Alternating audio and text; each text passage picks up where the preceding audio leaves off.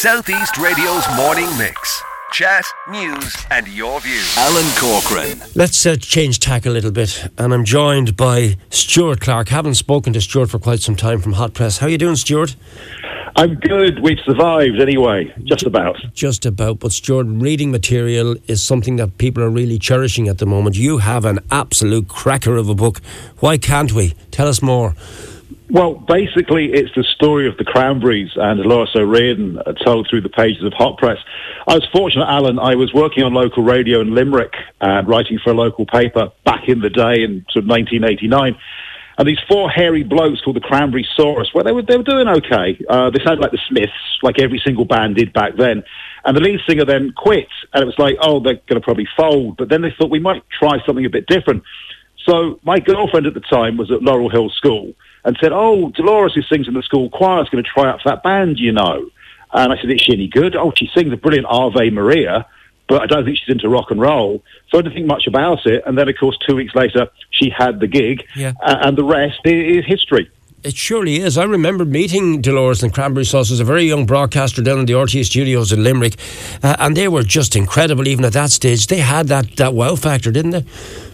What was amazing, people say to me, the first time you saw them, was it like the Beatles and the Cavern Club? And I've got to say no. She was incredibly nervous, and she was looking at her feet, the wall, the drummer, everybody apart from the crowd. She was so nervous, the voice was going all over the place. But every now and again, she'd kind of get a composure, and you'd go, wow, there's something here.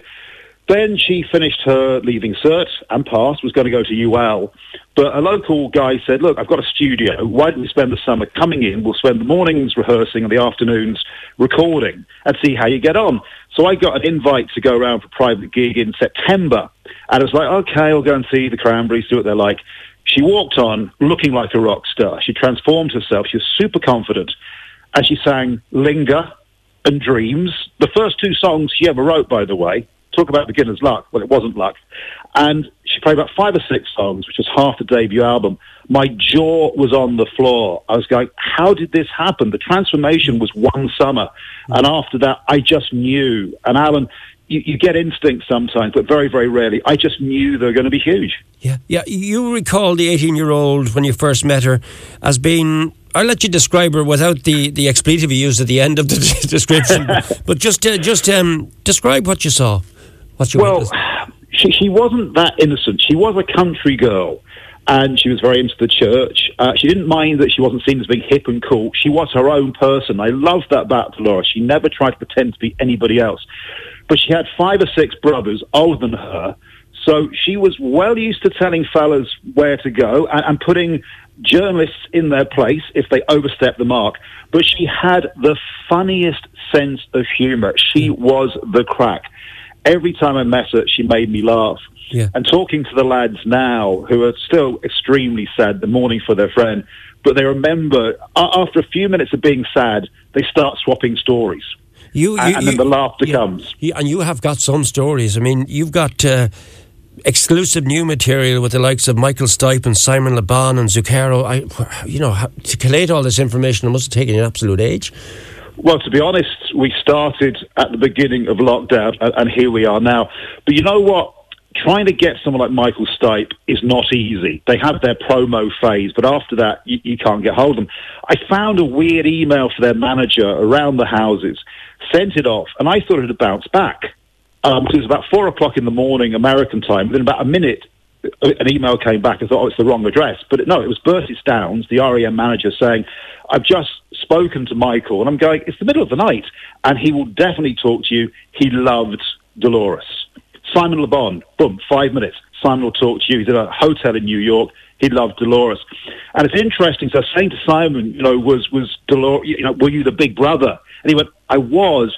But he said, I can't really go into it. He said, I had a really tough time personally. And who sorted me out? Who was the shoulders to lean on? Who talked sense into me? Dolores. Yeah. And I think that genuine fondness and respect for her as a person, right, but also as a musician, was really striking.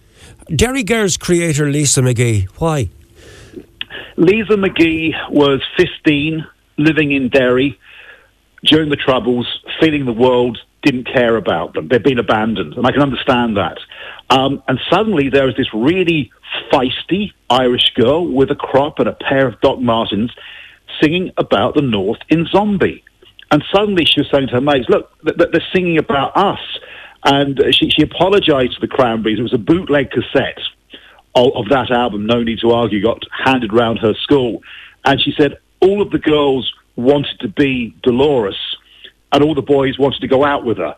So in Derry, she was a heroine. So again, there was a song written maybe in a bedroom or a hotel room about a very raw subject, the Warrington bombings in the North, striking an absolute chord.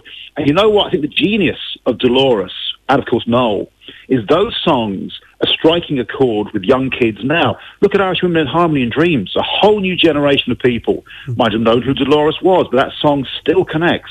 Yeah, surely does. Did you keep contact with her right up until the very sad end? Or when did you last speak to her? I saw her about 18 months before her passing, and the terrible irony is she was in such a good place. She was in New York, hiding in plain sight. It's a city that doesn't mind about celebrity. They leave you alone. And, it's easy to forget. At one stage, Alan, she's one of the most recognisable women in the world. She was selling more records than Madonna. She couldn't leave her hotel room. She sung for not one, but two popes. She was on stage with the Rolling Stones. She had to tell Ronnie Wood off for catcalling her. She's wearing some hot pants. Actually, Michael Stipe tells a brilliant story. It's a little bit racy, but not too racy. He was just saying she had these amazing costumes.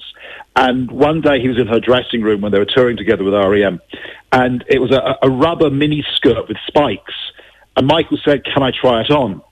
Apparently there's a picture, but I couldn't get hold of it. Right. So the idea of Michael Stipe wearing Dolores' rubber dress with spikes is a great one. Yeah. But, whatever challenge presented itself, she rose to it and made it look easy, which, of course, as we know, it isn't easy. It surely isn't. I have to leave it for the moment, Stuart. People looking for a good read for Christmas from the musical world, this is the one. You're going to say that now, aren't you, Stuart? Yeah. Well, I'm contractually obliged to. We're doing it all direct, actually. It's the modern way. It's hotpress.com/shop, hotpress.com/shop, and there's a bundle with a free subscription to Hot Press and all sorts of things going on. Yeah, don't leave it as long to chat the next time. It's about 3 or 4 years since you and I last had a natter. Really enjoyed that conversation. Wonderful one, and having met her, powerful, wonderful person. Thanks for sharing that with us this morning, Stuart.